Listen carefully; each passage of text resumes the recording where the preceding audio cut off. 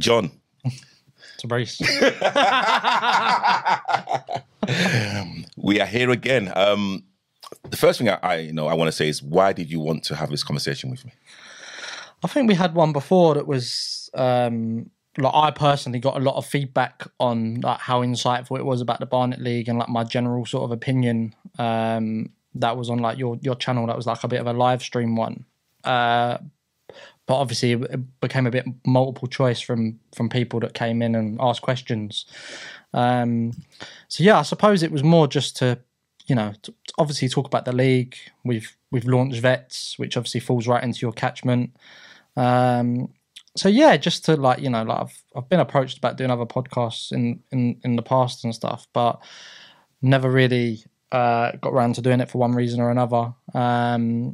And then obviously we've been going back and forth for like 6 months now. So I was just like, look, listen, book a studio and tell me where to be. And that's exactly what you did. So fair play. Here we are. Yeah, no, I've got to shout you out because you've been actively DMing me. So, and you are one of the few people who are actively in the space, who are actually in the mud. I've actually called you like the grassroots, Eddie Hearn. I don't know about that. I wish I had his money, but yeah.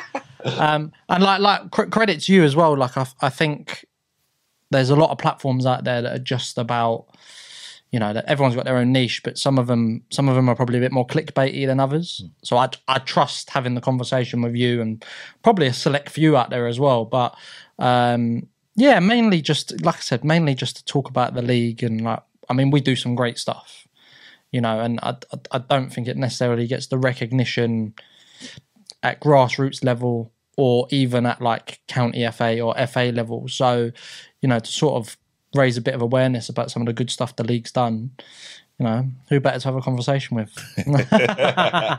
So, why do you think you are known as a disruptor in grassroots? And why do you think people dislike you? Me personally, I don't know. It's nothing to not like. Listen, at the end of the day, football's football. The side of me that people don't see is, look, listen, I've got 3 kids. I've got a long-term partner that I've been with for years that puts up with, Sophie. She puts up with a hell of a lot when it comes to this grassroots malarkey, because it takes up a lot of your time. But those people that know me will I hope attest to the fact that I ain't like a nasty person. I don't hold grudges, and I'm not out to get people. I just love what I do in the sense of being involved in grassroots and running running the largest league in North London, and facilitating football for I think it's over 4,000 registered players we've got at the minute. I know you're big on your mental health. Like a couple of years ago, I was going through a bit of a rough time, various things going on in my personal life, and I put up something on Instagram, put up a story, and I had a club. Obviously, people follow you over the years and whatever.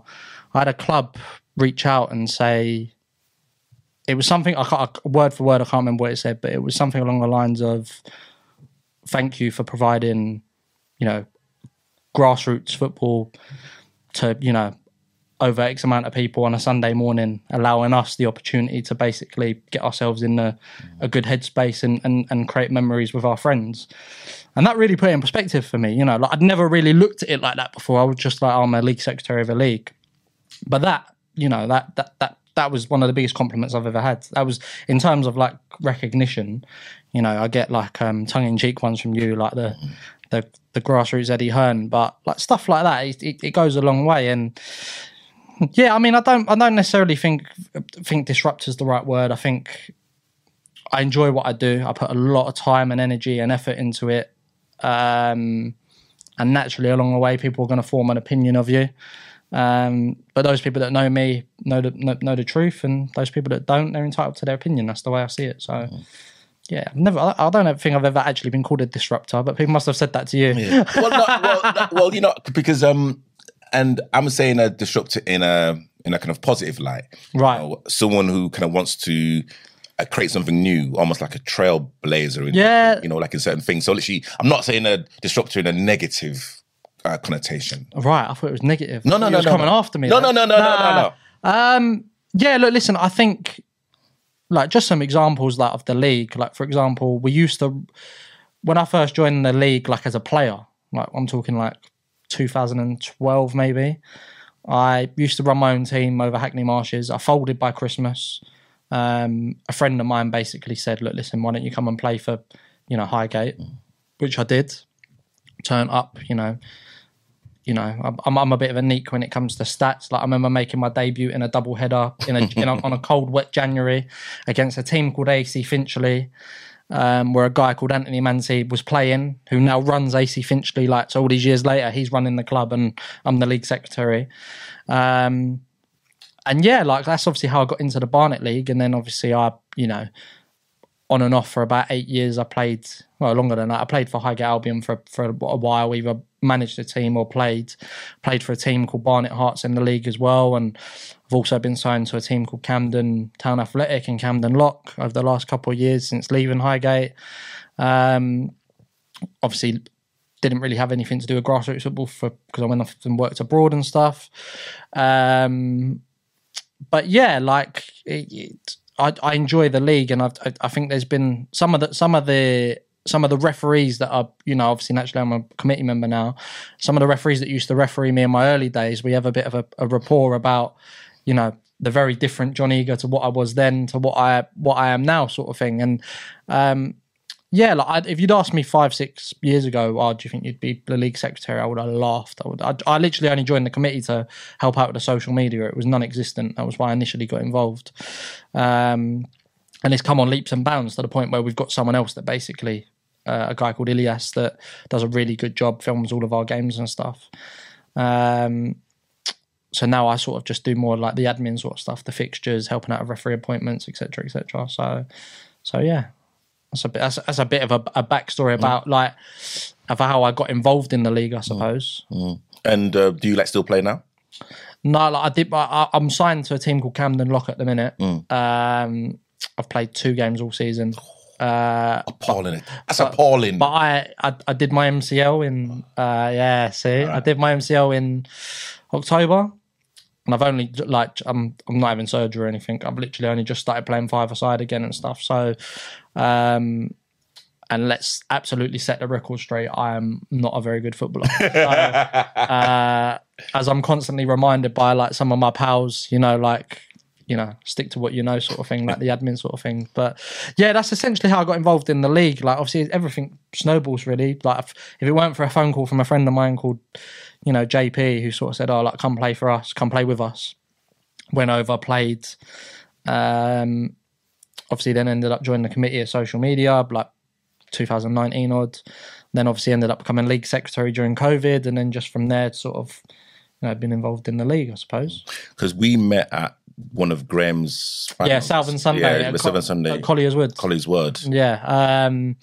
That's where we met for the first time. And I, like I said, like I've there's some great people involved in grassroots. Obviously, Jace Varillo from Westfart and Graham from Southern Sunday. Like I've got a really good relationship with them guys, and they've been league secretaries for 10 odd years. So I lean on them for a lot of support, especially coming out of COVID. Like Graham took the time to have a Teams call with me, and we went over a few things, and I've borrowed quite a few of their ideas. Our league only ever used to have 2 cups, in the whole league, and now we've got divisional cups and main cups. So we've sort of expanded things, and that goes back to my point. When I first started playing in the league, I think there was only 3 divisions, and now we're at 8 and 2 vets. So it's been a massive expansion sort of the league, generic sort of growth. There's us, the Maccabi League, the Turkish League, and the Edmonton League in North London. So there's only really 4 leagues, but obviously we cover a greater catchment area than the others. But yeah, I think leaning on people for advice and guidance, and that's why I went down to that cup final, the one where where we met. I went down to see how Graham runs his cup finals, borrowed a load of ideas, and implemented them. And I think it's that best practice piece. You go in a restaurant, you like the service, you go back. So if you can, replicate that and and sort of create a memorable experience for teams, players, officials, etc., referees.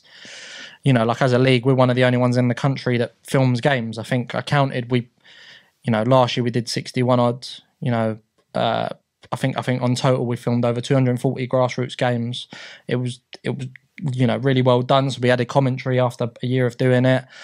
But that's not just like the players obviously get a great memory out of that. The winning team gets a great memory out of it. But like in terms of like when we talk about grassroots referee development, we've got referees that they like having their games filmed neutrally by a league with neutral commentary, so that, and then they can watch back their performance and sort of like, I know examples speaking to some people that it's been used in like development group chats at county FA level and stuff like that, which is good because obviously you post a clip, you go, we see it all the time now. Is this a red? Is this a yellow? I think you've posted some up before.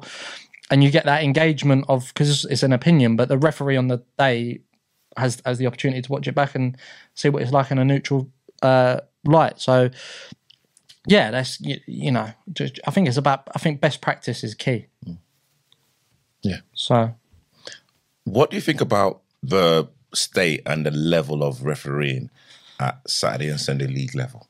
I have absolutely no knowledge of Saturday league level. I'm not going to lie. So, I can't really answer that. But Sunday league level, I think we as a league have been proactive. So we fund referee courses. So if you do, I think it's 5 or 10 games, we will reimburse you for your fee. But we've seen we've had some great referees come through our league in recent years. Excuse me. Just to give some of the, like Dimitri Anastasiou runs a channel called Ref World. Yeah. A real great insight into refereeing, whether it's testing equipment or like the day-to-day like sort of stuff of like what you put in your bag. And, we've got people like that I think refereeing's, it's never going to be the most glamorous role in the world, but we've got people like him that are shining a spotlight on the positives of it. And, we've got other referees like Anthony Brown and young up-and-coming refs that have that are now refereeing on like the panel with the Islip Midweek League, which is like a select invite-only league for promotion candidates. So I think, listen, naturally there's always gonna be a difference in opinion. I think the hardest thing about refereeing at grassroots is very rarely do you have linos or assistants. So it's I was talking to Anthony Brown.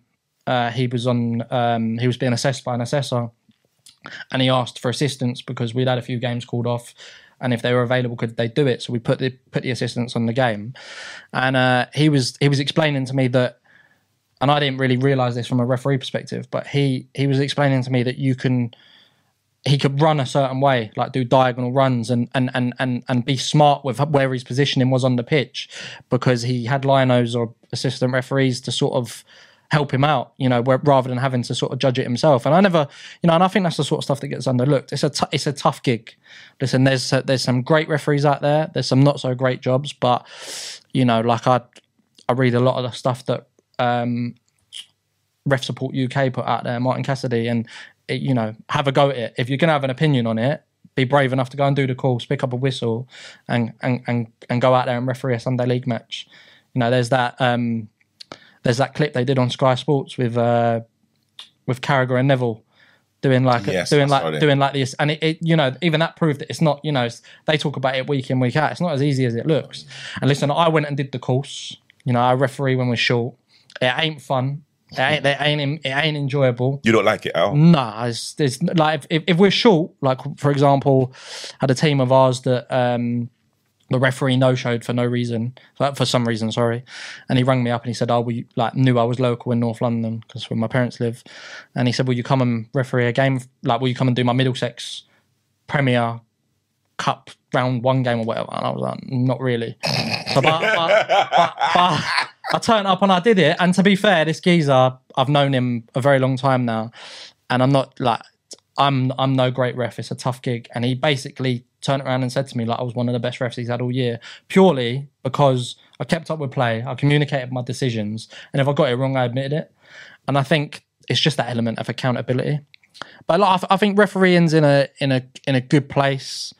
I'll criticise the county FAs more than most, because obviously from a league secretary point of view, you probably encounter the mechanisms of grassroots more than most. But in our patch in North London, so Middlesex, AFA and London, they do like these, I don't know if not to call them sessions or I don't know the correct word for them, but they basically put together like a referee evening and they have like a special guest. So they had Howard Webb not long ago, and they do stuff like that. I think it's called a mastermind. I think they call it mastermind or something like that. And I think that's good. That like it's giving the referees, you know, a chance.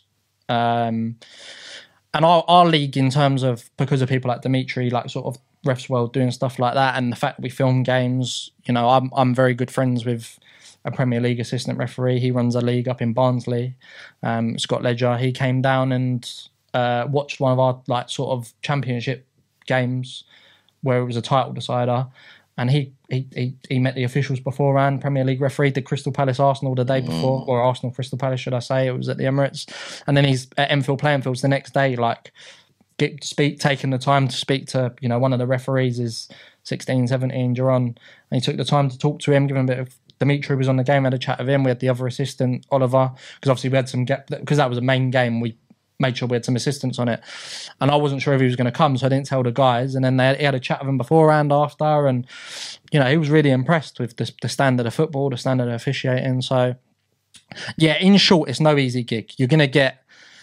the good, you're gonna get the bad, you're gonna get the ugly. But unless you're brave enough to pick up the whistle, I don't really think you can have an opinion on it. And it's very easy. Like, I refereed a game that was on VO, and it was like 14-2 or something like that. It was a ridiculous scoreline. The manager of one of the teams has actually become a good friend of mine, and he sent me back some of the clips. And I'd made a couple in a 14-2 game. I think like 10-2. I was like, I want to go home now. This is raining.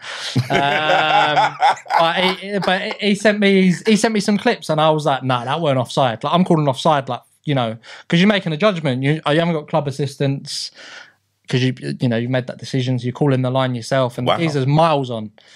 So that's another thing. Some refs, they either want the club assistants or they don't. I think sometimes they can cause more hassle than they're worth, because some teams will naturally just pick up the flag and just sort of start flagging offside for everything. So yeah, it ain't easy, and I think everything looks a bit worse on camera. You know. Yeah, people like you go out there with your camera and you catch some shockers, and the next thing you know, the referee's under the cosh having to. He just turned up to referee a game at grassroots level. But you know what? Like, the strangest thing, because I don't know if you know that I'm a ref. Yeah, I knew you were qualified. Yeah, quite so literally, and I enjoy it. Yeah, because I still play, and again, I think it's more common sense than anything else. Yeah, of course. You know, players just, as you said before, it's communication's key. Like, good decision, bad decision, they still want you as a referee, as an official, to actually explain, and literally not to have like a mother's meeting, but, you know, again, just explain why you've. I think that's the most. I think that's most referees that I've encountered, like just put up this like hostile barrier for some reason. Like, I think some have played the game and some haven't. And those, like Dimitri, for example, I don't want to keep shouting him out, but he's played the game. Like, he's won the London Cup, and then he's decided for whatever reason that he wants to go into refereeing. We've got another example, a guy called Chris Etherio. He used to run a team called Brotherhood in our league. He went and done the referee course while he was still managing last year, knowing the team was going to fold at the end of the year.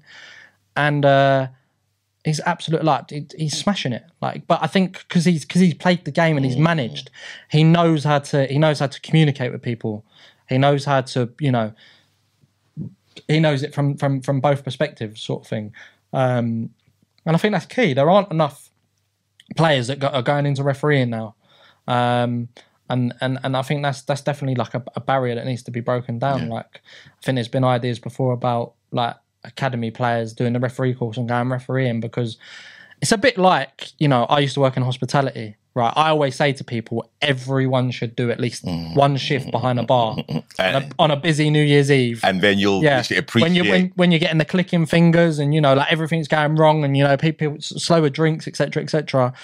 That's the way I look at refereeing now. Everyone should have a go. Like, I've done it. I've done like 18 games. I've only ever done the Barnet League. I've helped out on Saturdays. I've got absolutely no interest in going through the motions of, you know, actually doing it. but I'm qualified, and I'll always be there as a filler gap for it. Do you know what I mean?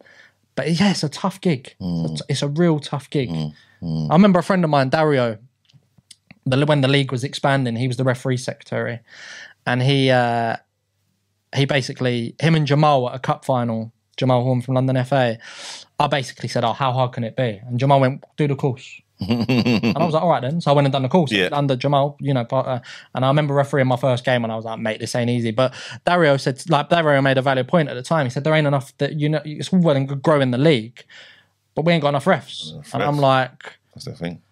True. So, like, as a league, we accommodated, started doing afternoon kickoffs and stuff like that. And I think we were one of the first leagues to, in North London at least, to start looking at, well, how can we, there's a gap in the market here. Let's sort of do some afternoon kickoffs, then we can double up on the refs, and it solves a problem. But tough gig. No, like if you stood at final whistle, if you went in both teams' changing rooms and you said to him, right, we're going to do a referee course right now. I'd be interested to see how many people in both changing rooms, management and coaching and players, would turn around and go, "Yeah, I'll go and do the course." Because I bet it'd be a very slim, very slim. Would you be prepared to raise the referee's fee? We did. So I think this is where a lot of leagues are frustrated with referees. So we went from 35 to 40 3 years ago. And then we went from 40 to 50 2 years ago. So I think the referee fee was £35 for about 8, 9, 10 years. And then we've moved it along quite quickly. But I think the problem is that there are the pocket money ones out there that they just want to turn up, do 2 games, get some easy money and go home. And then they don't do their admin or their compliance or care enough about the refereeing element of it, which is frustrating and disappointing because we've obviously increased the fee to attract better quality officials. And then you've got some referees that are like, well, I'm not going there. I'm like, but you're getting paid an extra £10 to help out with, cost of living, travel, etc., etc. So get a bus 35 minutes up the road to referee a game. Some of them just want it easy and on their doorstep. So yeah, like we've raised the fee already. I don't think it'd be fair on the clubs if you raised it any more than 50, because I think clubs have got rising costs, league fees, pitch costs, affiliation, sanctioning. So we've made that jump, with the referee fee already. So yeah, I can't envision us going much higher. Okay. It's £25 per team. Okay. They split the cost on the day. So yeah, that's something we've already looked at. Okay. You've briefly spoken about the Barnet League, 8 divisions, 2 vets, East and West. I would love to get your opinion why the Barnet League is different from any other league across London. I'll give you an example, right? I think I touched upon it earlier. Like last season, I went to the SFL playoff final.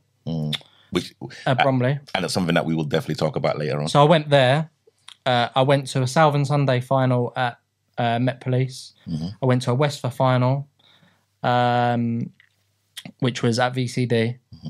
Obviously, I ran my own cup finals. I went to the London Cup final because of Highgate and Olympia being in the final. And I went to the Middlesex final because of Heavy Hitters and Highgate being in the final. So I went, I had a look at how people did things, and I learned from it. Like, for example, the playoff concept from the SFL, we've introduced to the vets. So you finish in the top 4 and you go into like a Super Bowl sort of East and Western. So you can win your league, and then obviously we've got the Vets Cup. But then there's an incentive to go into the playoffs and basically like finish on the Super Bowl and win the Super Bowl. We've called it the Veterans Playoffs, but there's obviously scope for the name to change and stuff like that. And it goes back to that best practice piece. I think, listen to what the clubs are telling you. Understand what they want. Give them value for money. Give them the opportunity to, with 8 open age divisions and 2 vets divisions, ultimately you're only going to get 10 divisional winners that are going to win the league out of all them teams. So when you have cups, it opens it up to sort of everyone having the opportunity to win something. And ultimately, listen, it's all in good saying taking part counts and all of that. But people want to win. They want to have a trophy. They want to have that day out. And I say this time and time again to the committee. I say, I do not care who wins the league. It does not bother me in the slightest. You know, it's the cup final day. It's the big day out when you see someone walking out with their kids or having the photo with their missus and their kids at the end. Or, we had an example last year where we had 3 brothers and the dad was the manager and his 3 sons, that were involved in a cup final that won. We got a photo of them at the end. The chairman of the club that has been going for 30 years, holding a trophy, all of that sort of stuff. And I think over the years we've, picked up some good stuff. We get some great medals from Cheshunt Trophies in Cheshunt. We started being a bit more brand orientated with like banners and stuff like that. We do a fair bit of recognition, player of the year, manager of the year, etc., etc. Obviously, normally chosen by the committee, but we've sort of put some things on the table. That's new the last 3 years. So yeah, I think it's just that recognition piece and just like being active on the socials. Like we've started, I miss Mitu. For those people out there that use Mitu. That's back in the day. I think Mitu was quality, but full time certainly has helped be able to track. I think we've got 5 active players that have scored over 100 goals in the Barnet League, and they get like a massive golden boot with 100 goals on it. So we got like Garrow Heath just joined the 100 club. He plays for Armenian Youth. He scored 100 goals in 3 or 4 seasons. Aaron Madison plays for Whetstone FC. He's done it. Elliot McGovern's done it. Got Godfrey Burko, who he scored over 200. He's been with the league since 2009. So we went through and looked at Mitu's stats and combined them all and worked out that he'd scored over 200 because obviously back in the day, no one really updated Mitu and stuff like that. But what was around was Facebook and Twitter. So we trawled through the old club's Twitter and Facebook accounts, added it all up. And then, like we've got Alan Callahan that's just, he's scored over 100 goals in the Barnet League, scored 50 in all competitions for Highgate Freeze last year. So they get a big, massive golden boot. And it's listen, the likelihood is that'll be on the shelf for a few years and then end up in a loft. And then in 30 years, 40 years time, it's nice memorabilia, So yeah, I think it's just about creating, I used to work for a bar group and they had this thing called Ace and it was amazing customer experience. And I think that's, at the end of the day, I think that's what the clubs are. Like, as much as they are your clubs, they're your customers as well. They're the ones paying their league fees. They pay their fines when they make a mistake and they get fined, rightfully so, for not keeping up with their admin. That money that goes into them fines should go back into doing something for them. A few years ago, we bought everyone some first aid kits.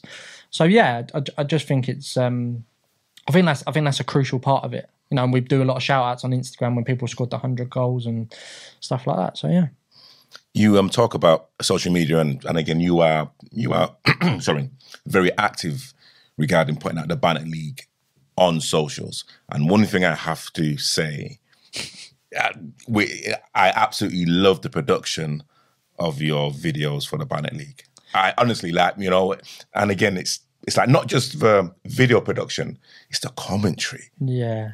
It just adds a different spice to it. Yeah, I think it's something different to what's not been done before. So like we don't really go down like the sort of clickbaity sort of titles and stuff like that. We try and keep it a bit more professional. But we've got a guy called Ilyas Beladad who does a fantastic job.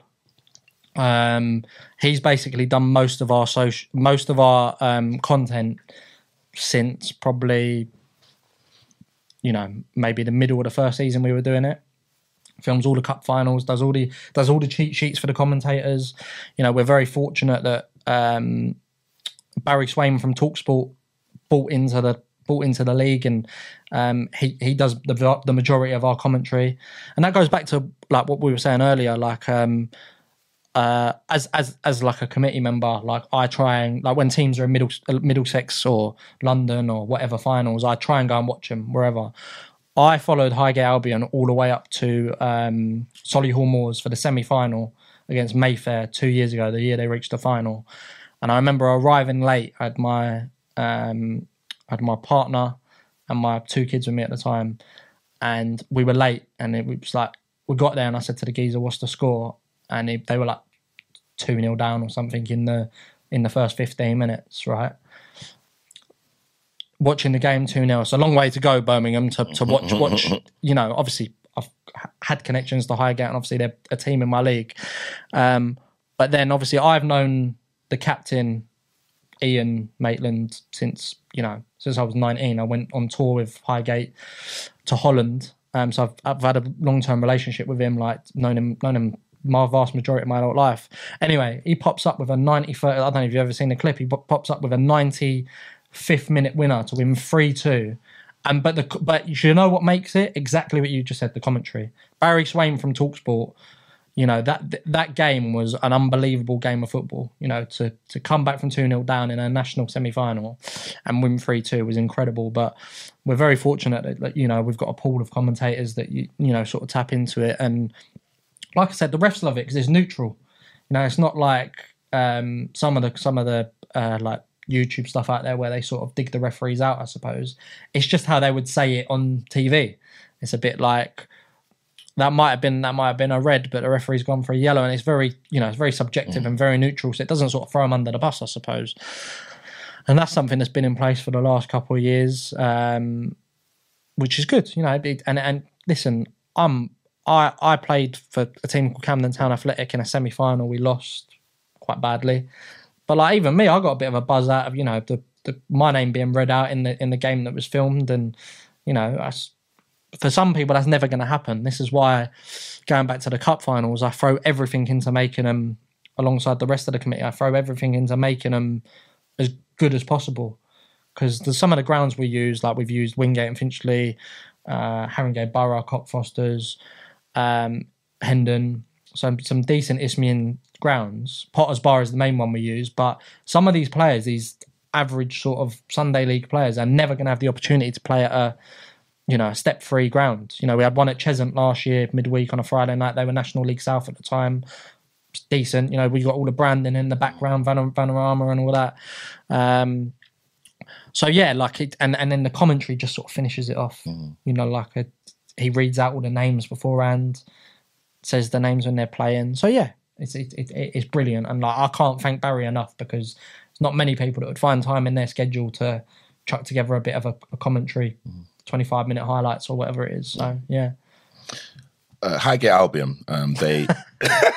What's? Go on. Okay. Highgate Albion won the Nationals. No. So, London Cup. Got to the final of the Nationals. Got the final and then got beat by Beatties. Beatties, they lost to them. Yeah. Highgate Albion now in the SFL. Yeah, their first. Highgate left. They had 4 teams in the league. Then the main team went to SFL.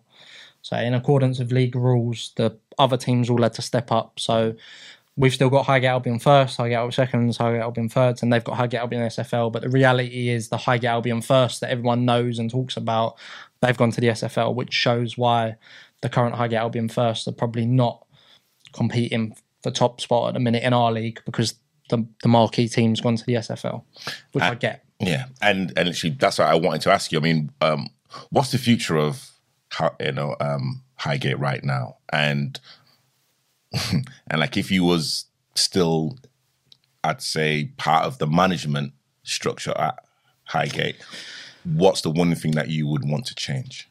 Well, look, I've not been a part of the club for 2 years. So one of the main reasons was basically I just got sick and tired of people going, Highgate are only winning because of John on the committee. And if anyone thinks that I wake up and put in all the hard work week in, week out, year on year, for one team to win at Sunday league level, whether it's the league or the cups or whatever, they need to take a long hard look at themselves, because no one would do that just for one team to win. It's a lot of time, a lot of effort, a lot of energy. So that's one of the main reasons I stepped away.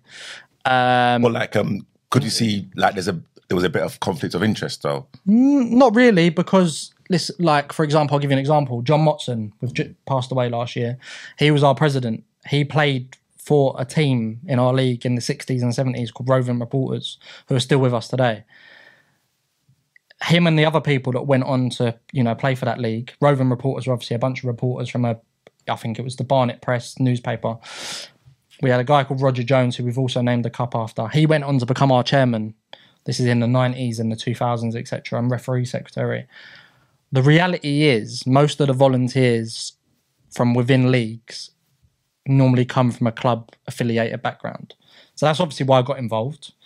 I initially got involved in a very fluffy role of social media, and then obviously I've gone on to become league secretary. But the thing that people don't realise is I'm sat around a table with 4, 5, 6 other people. So there's no opportunity for any sort of conflict, because if there was an occasion where I wanted to get involved in something when I was associated to do with Highgate, I'd have to recuse myself because the others wouldn't let me vote even if I wanted to. And that's how it works. Those people that haven't really been around committees. So yeah, like I can understand why people might think there's a conflict of interest, but I can assure you there wasn't. Like, I'll give you an example. There's a guy called, I spoke about him earlier, a guy called Will Pearpoint, runs a team called Park Royals. They're folding at the end of the year. I got so sick and tired of, the constant comments about me being on the committee, so Highgate were winning, etc., etc. He was like their challengers at one point, Park Royals in the league. So I said, come join the committee, and he did.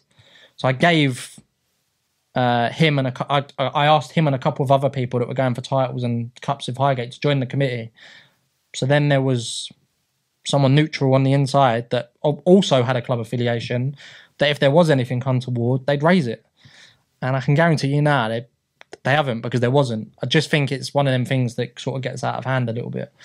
But going back to your question, listen, I'm out of the loop. I don't really, I went and watched a recent Highgate national game against, I think it was London.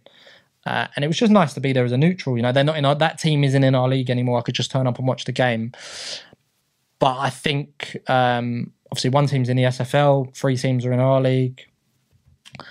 Who knows what the future holds for them? I mean, there's more teams in the league that are doing great things. Like, you got the likes of Olympia that, there are only representative left in the London Cup, for example. You've got the vets teams, which is obviously the main reason why I've come here today to talk to you. I think we're guaranteed a team in the semi-final. We've got Trent Park, Casuals, and Ivy Leaf.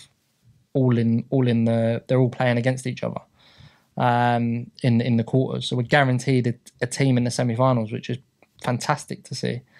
And obviously some of them are competing in the Surreys and stuff like that. So yeah, I think. Listen, Highgate's not my problem anymore. Hasn't been for a while. It's the league's been my main focus, and the league was still my main focus when I was involved in Highgate. To be honest with you.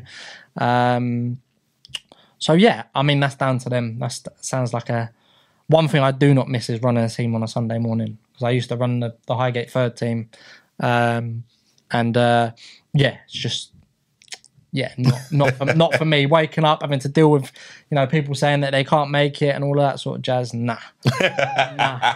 Now I just get messages from clubs saying, "Oh, is our pitch playable?" And I'm like, "I'm not a weatherman.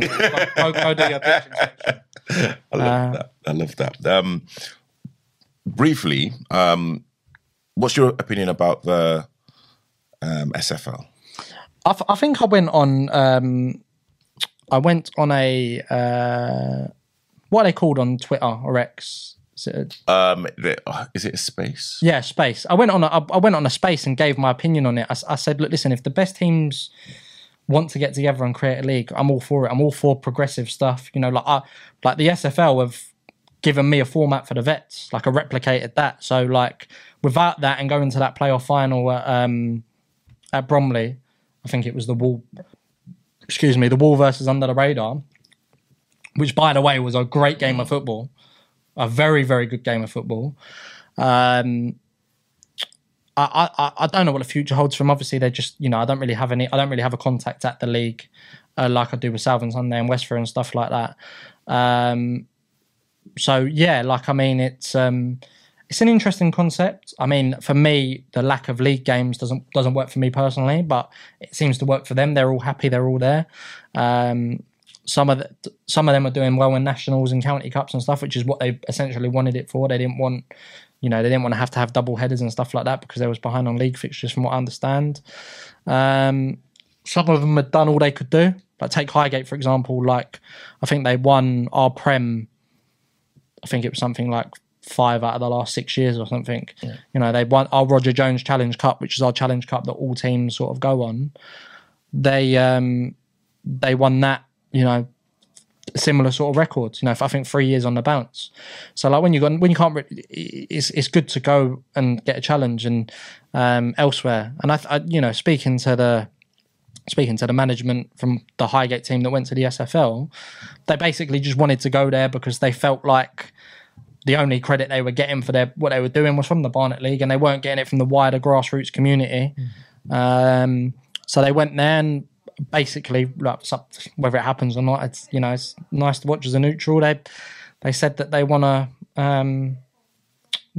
go and bring the trophy from south home to north. So good luck to them if that's what they want to do. Like I said, at the end of the day, we wasn't massively impacted. We had 3 teams still left in the league. Obviously, moved some teams up, and from a neutral perspective, it was nice. It's nice. We've got Olympia that they've sort of ended up running away with it. But regardless, someone else was going to win the league other than Highgate, and we had AFC Oakwood break that duct a couple of years ago, where they beat Highgate to the league.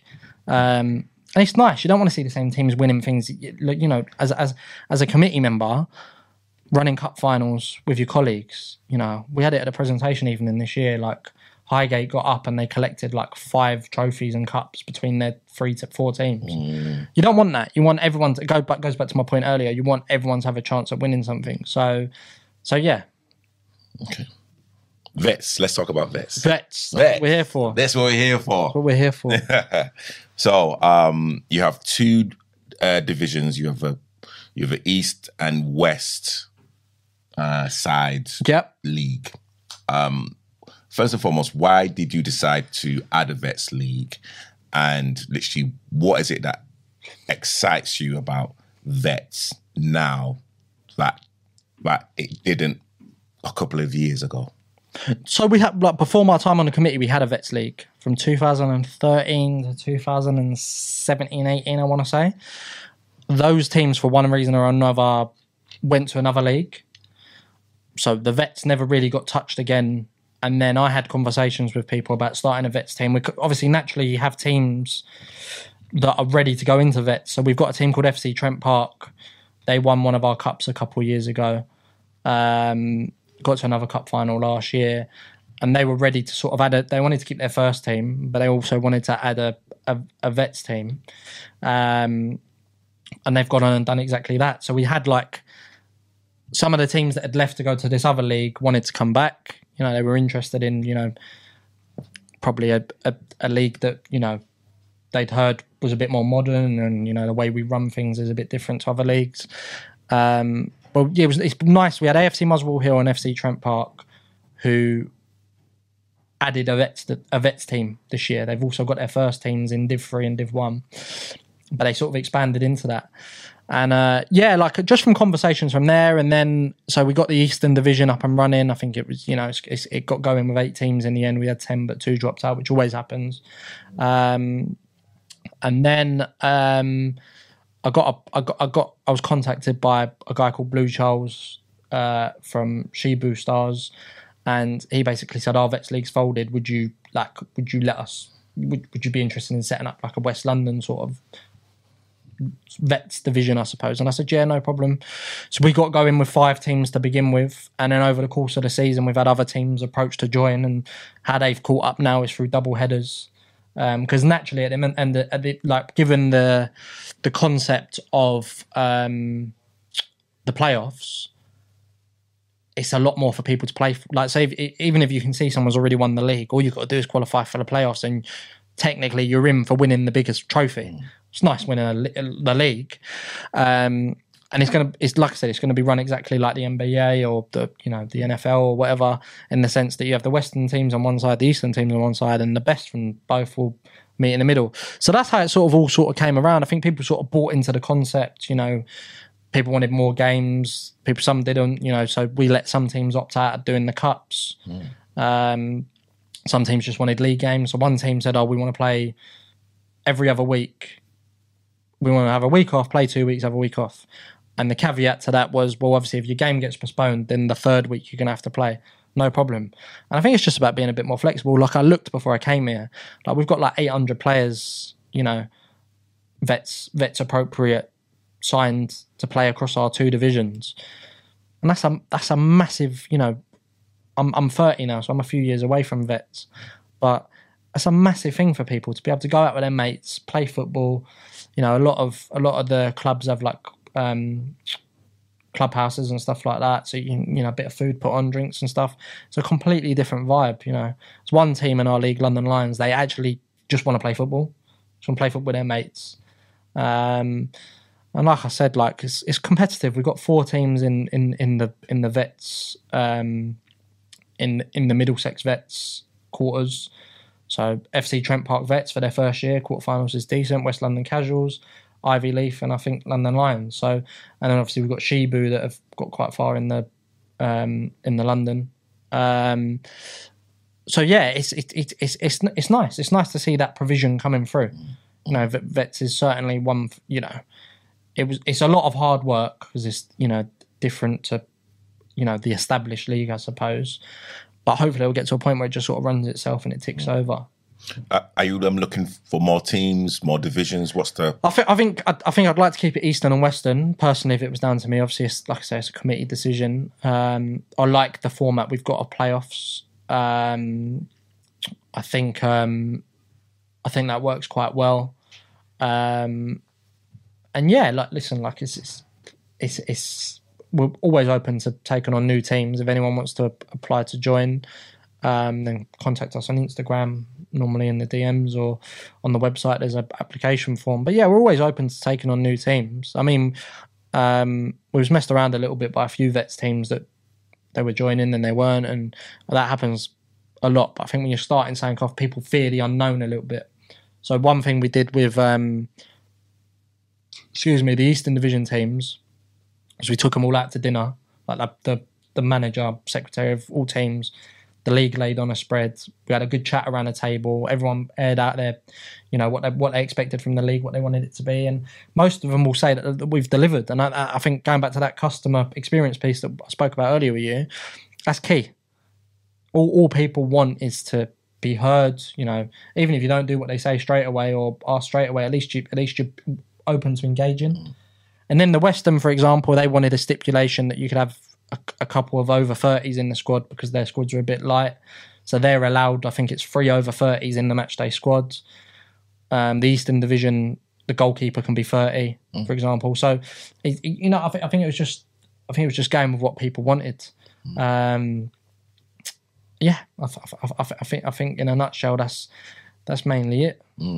So, do you think so? Having like that rule of having over 30, there's going to be probably some teams that may want to enter the London Vets Cup. Yeah, that's going to be an issue, right, for like those teams? No, because I think they have all entered them, so I think they know that there's got to be 35s when they enter. Okay. That. So I think within the league, the confines of the league, that there's that flexibility with that. But when you do an external cup, you've got to abide by their competition rules. So, for example, obviously there's 3 30s allowed in the over 30s in the Western, right? But there's only 1 allowed in the Eastern. When they meet in the cup, it's only 130.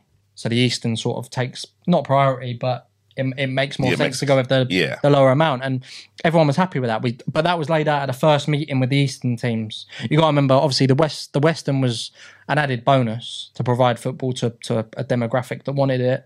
But the Eastern were our bread and butter. They're like, some of them were with us when we did the Vets before. They left because they weren't happy. But hopefully we've proved this year, we've been on track with fixtures. I think a lot of the complaints was, some leagues will just allow you to postpone a game if you ain't got enough players. Whereas we've been like, no, you've got to play. If you need a week off, request it, or we can work with you. I think that's key. Transparency is, we've got a club admin WhatsApp group with all 91 teams in it, managers, secretaries, whatever. And every now and then I'll put out a poll, like, do you want your game film this week?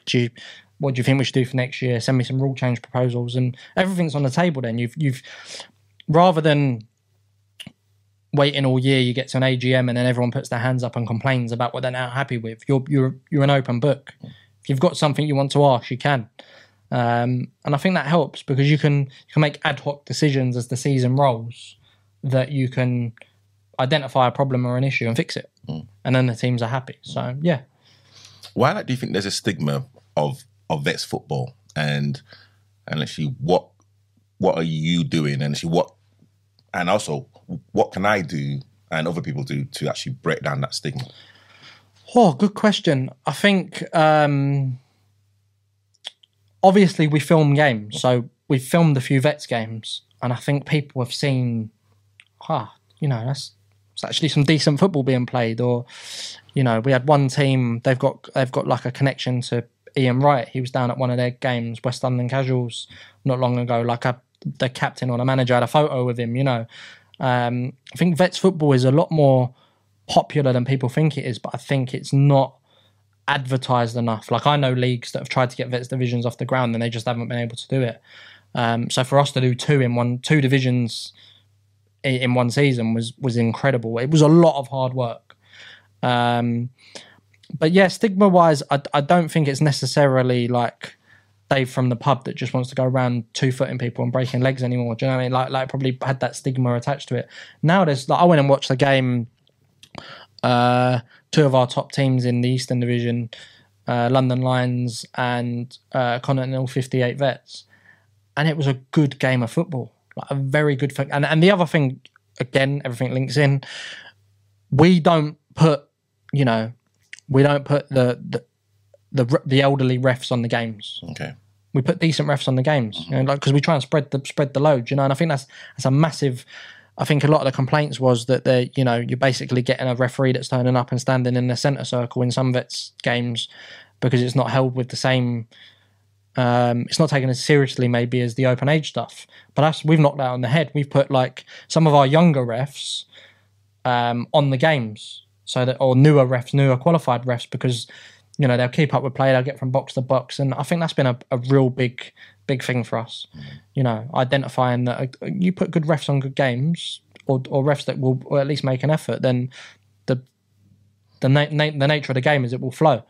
So yeah, I mean, stigma wise, we've had a few people this year going, I can't wait for vets. And I think that's the mindset we need to get into now. That it's a bit like the pathway from youth to adult doesn't really exist as well as it could do. By creating that pathway of open age to vets once you reach a certain age. And listen, obviously the Eastern voted on only having 130 and it being the goalkeeper, but for the Western, that's brilliant because we all went to school, right? There's when you're in year 8 or whatever, you had mates that are in year 10 and year 11. At the end of the day, some of your friends are playing vets. You want to go and play with them. So it opens that door of, participation and inclusion and all of that jazz that allows people to play with their friends ultimately within the confines of the rules. I don't think there's much marginal difference between your body at 30 and your body at 35, if I'm on with you. Someone just made the decision that 35 was a vet's age. So yeah, I think just sort of adapting and being willing to look at options helps. And it's kind of really important for like men, at 30, 35 to be still active as well. 100%. Like I'm finding it. Like I lost like a load of weight in lockdown. Like really getting fit and trim and all of that. And like I've made a conscious effort recently to want to get back to some sort of, especially now that I'm injured, I'm playing 5 and 6 aside, but I don't envision that I'll be able to play an 11 aside game again, but just purely because your legs more likely to go playing on grass pitches and stuff like that. But I've noticed that it's more difficult to shift the weight, and it's nothing better than crossing them lines. Even like I find on a 5 aside, like I've signed up to a scheme called Man v Fat, and which I play on a Friday night, and it's all about weight loss and go and play that every Friday. They weigh you beforehand, and it's a really good initiative. I'd recommend anyone going and having a look at that in their local club. That's helped me shift like 5-6 kilos since October, which is not the biggest amount, but it's you know, certainly lighten the load. And I think there's the mental health benefits that we've spoken about already, that, you know, like after a long tough day at work and then week at work, and then you go into, you know, soft plays and stuff on a Saturday for your kid's birthday party. All anyone still wants to hang on to is that Sunday morning, you know, because I think a lot of people I speak to, you asked me about my thoughts about Saturday football earlier, and I don't really have an insight because I've never really been involved with it, but the 3 o'clock kickoffs kill you. You know, so Sunday mornings, 10:30, you know, go and play football with your mates, you know, win, lose or draw, go home, have a drink and watch the football after, whatever. I think it's massive. I think it's hugely understated, the importance of participating in a team sport, you know, and being in that changing room and having that rapport and that banter with your mates. I think it's massive. I think it's definitely something that's overlooked. Yeah, and you kind of spoke openly, and literally thank you for doing that regarding your own journey regarding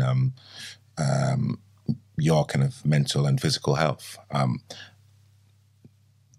What's kind of been the most important element for you to actually get through whatever difficult time you was getting through at that particular moment? Do you know what? I'll be honest with you, the league. Like I remember during COVID, I was working on like a manor house estate up in Hatfield, and just doing like gardening, weeding, etc.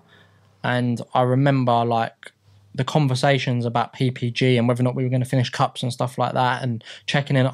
The league kept me busy. It saved me during COVID, like, because like everyone, I was lucky. I was working outdoors. I managed to secure a job, you know, working. Not everyone was so fortunate, but it's been one. And then obviously when I, like, you know, suffered with like some of my own personal mental health problems, probably a couple of years ago now. Obviously, first and foremost, like my kids got me through it. You know, like that was always the light at the end of the tunnel. Having a supportive partner helped too.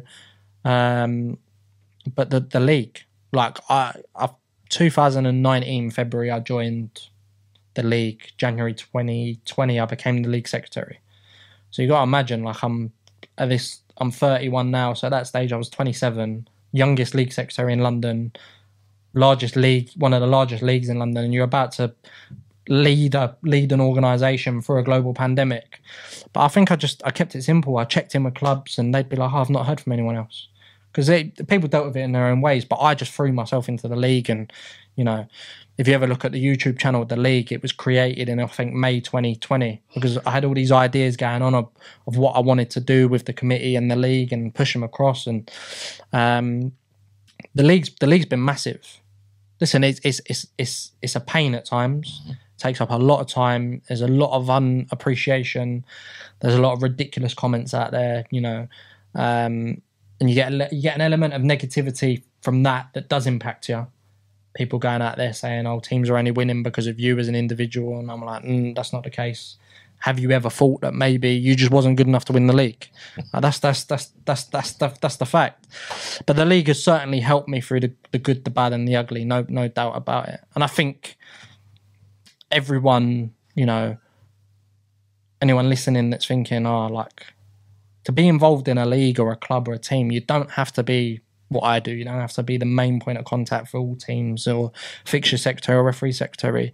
From a team perspective, I can guarantee you now, the club secretary or the team manager would just be happy with someone that collected the money in, or someone that just put the nets up, or someone, you know, that helped them, send the nudge, "Oh, come on lads, confirm whether or not you're available this week." Because all them little things, they help and they lighten the load. And I promise you, it's one of the most rewarding things in the world to be involved with grassroots football. Obviously, I've played, I've managed, I've been a secretary of my own team that folded, I've been a league secretary, I've sort of gone through the motions of it all. And yeah, like I definitely think from a mental health perspective, it's always been like, you can always find solace when you cross them white lines, or I don't cross them anymore, but sat behind a keyboard doing some keyboard warrior. Yeah. Well, there's a lot of them out there. Like, you know, like there's some on Twitter that will say, "Oh yeah, Highgate, for example, they're only doing well because they've got John Eager on the board." But I'm like, I've not been a part of the club for 2 years. And like I just said, have you ever thought that maybe you didn't win just because you weren't good enough? Because I can promise you now, the referee turned up and just refereed. And some of the ones that make the comments, they're like, they've had a penalty and missed it. And I'm like, speaks volumes. If you want to use me as a scapegoat, carry on, crack on. But at the end of the day, I think people need to take a long, hard look at themselves, because some of the stuff that's said on socials is absolute nonsense. And I'm not going to sit here and say I haven't read it before and it hasn't. I've not been fuming, because I have been. But I think that comes with a gig a little bit. When you're a league secretary of a league as big as ours, you've got to learn to take things on the chin. Yeah, I would love to for you to give me one big or controversial statement about Vets football. I think, in what sense? In what sense? The floor is up to you. I mean, it could be a good thing. It could be something, it could be thought-provoking. It could be something that you've learned that other people may not have known about. But I want something big. I mean, it was like, obviously it's certainly, especially with like the Western Division teams that we've got, they don't really know me. I don't really know them. I sort of did it to just give a group of people a home for playing football, basically.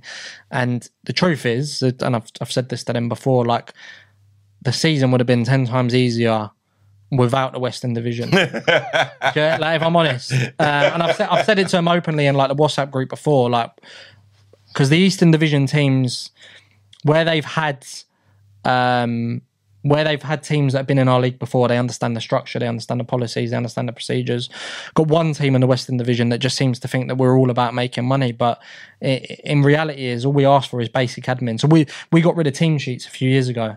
All you have to, you create a WhatsApp group, add the ref, add the opposition, 15 minutes before kickoff, you send in your 16. So like you would do a team sheet with numbers, that's it, that's your team sheet, essentially. And if you don't do that, you get fined. And if you don't go on full time afterwards and upload it and do your refs marks and who scored goals, etc., you get fined, and rightfully so if you're not following the admin. But I think some of them struggle to come to grips with that. I think, it doesn't matter how much you simplify things for teams, they're still going to find something to moan about. And I think I've had a lot of that from the Western Division teams throughout the season. But I think now we're at the sort of, obviously there's 7 teams in there because we had one fold. We're at almost the end game of the season a little bit, where we nearly know who's in the playoffs. It's getting to the exciting end. People are, having really good conversations with some of them. So on that take, if you're a Vets team in general, not just the Vets Western Division teams in our league, I would just be a bit more appreciative of the committee and the hard work that goes into it. Like, for example, the Western Division, it's predominantly West London teams that they play at Brunel, etc. So it's hard, like, we don't have a referee pool over there, so we're putting in harder work to find referees and pitches. But I do think, at the end of the day, as long as there's an opportunity to provide grassroots football for anyone, I'm all for it. I will not turn it down. So, like I said, we're in a position now where if we get through this season, there's someone that's potentially going to take it on and sort of it'll run in the league, but it'll have its own dedicated committee member, and it's a lot of trial and error. And again, there's some brilliant football being played in that league. Like I said, some of that 2 are in Middlesex quarterfinals. Shibu obviously in the London Cup still. So yeah, that'd be my controversial take on Vets football, I suppose. Like, just have a bit of appreciation and understanding, like, because I want to grow it. Like, you asked me earlier, would you take on more teams? Well, we're on 7 now. I'd like to get to 10. And you have your traditional 18-game season. And I'm all for teams entering as many cups as they want. They want to, teams want to just play football. I'm all for that. Like I said, I care more about the cups than anything. So yeah, like I said, we've had a few teams join mid-season, which has been great, which has boosted the numbers up, which means that the division's in for a good finish. And a lot of hard work goes into it. Like Blue, the guy that initially approached me, he basically gets on top of it as much as possible. But I think, yeah, there's definitely an element of, at times it's felt like a bit of unappreciation. But I feel, like I said, we're getting there now. There's some real good people, real good teams that like I said, they just want to play football in a controlled environment. Just obviously they're not used to having things done the way we do, I suppose. So going on to, of course, the East and the West, do you think that the Barnet League, as in like the Vets West, is treading on toes regarding another Vets League in West? No, not all. So obviously, leagues are based where they're based. So obviously, Continental 58 and London Turkish Masters Vets are both North London teams. I think they left another league to join our Eastern Division because it was closer to them. Now, obviously, there's a reason that the 5 teams came to us to start a league rather than joining an existing league in the first place. And then there's another reason why teams wanted to join us mid-season and be a part of a new league. I will not say no. Look, listen, there's teams in our league that play in another league and they play in our league. So people that want to play football can play football. I will never stand in the way of that. I hate anti-football behaviour. We've all had them teams that will be like, I don't know, the grass pitch gets called off at 10:30. I can get a Astro at 11. I don't want to play on Astro. So the game gets postponed and it rolls on. We've all had that experience before in football. I'm down for, as long as football can be played, it should be played. And like I said, there's a reason why the 5 teams from the league that folded approached the Barnet League to join us, and then a reason why the additional 2 or 3 teams joined. Everyone's entitled to run their own league. Like I said earlier, there's 4 North London leagues. You could argue that we're all treading on each other's toes, but we're not, because we've all got our own niches. The Maccabi League does what it does, the Turkish League does what it does, the Edmonton League does what it does, and we do what we do. And it's similar to what we do. The Barnet League with the Vets. Well, all I was interested in was adding a provision for people that wanted to play football. So that's what we've done. So. And why should teams join the Barnet League, and what are your contact details? I won't give up my personal details because I've made that mistake already, and most of the teams have got my mobile number. Look, listen, why you should join us? We film games, match highlights. You've sort of covered that. We're modern, we're approachable. A lot of the stuff's done on WhatsApp. We only really email if it needs to be formal. A lot of communication goes out in a club admin group, which is easy for people to check. But I'd say the filming of games is a massive highlight.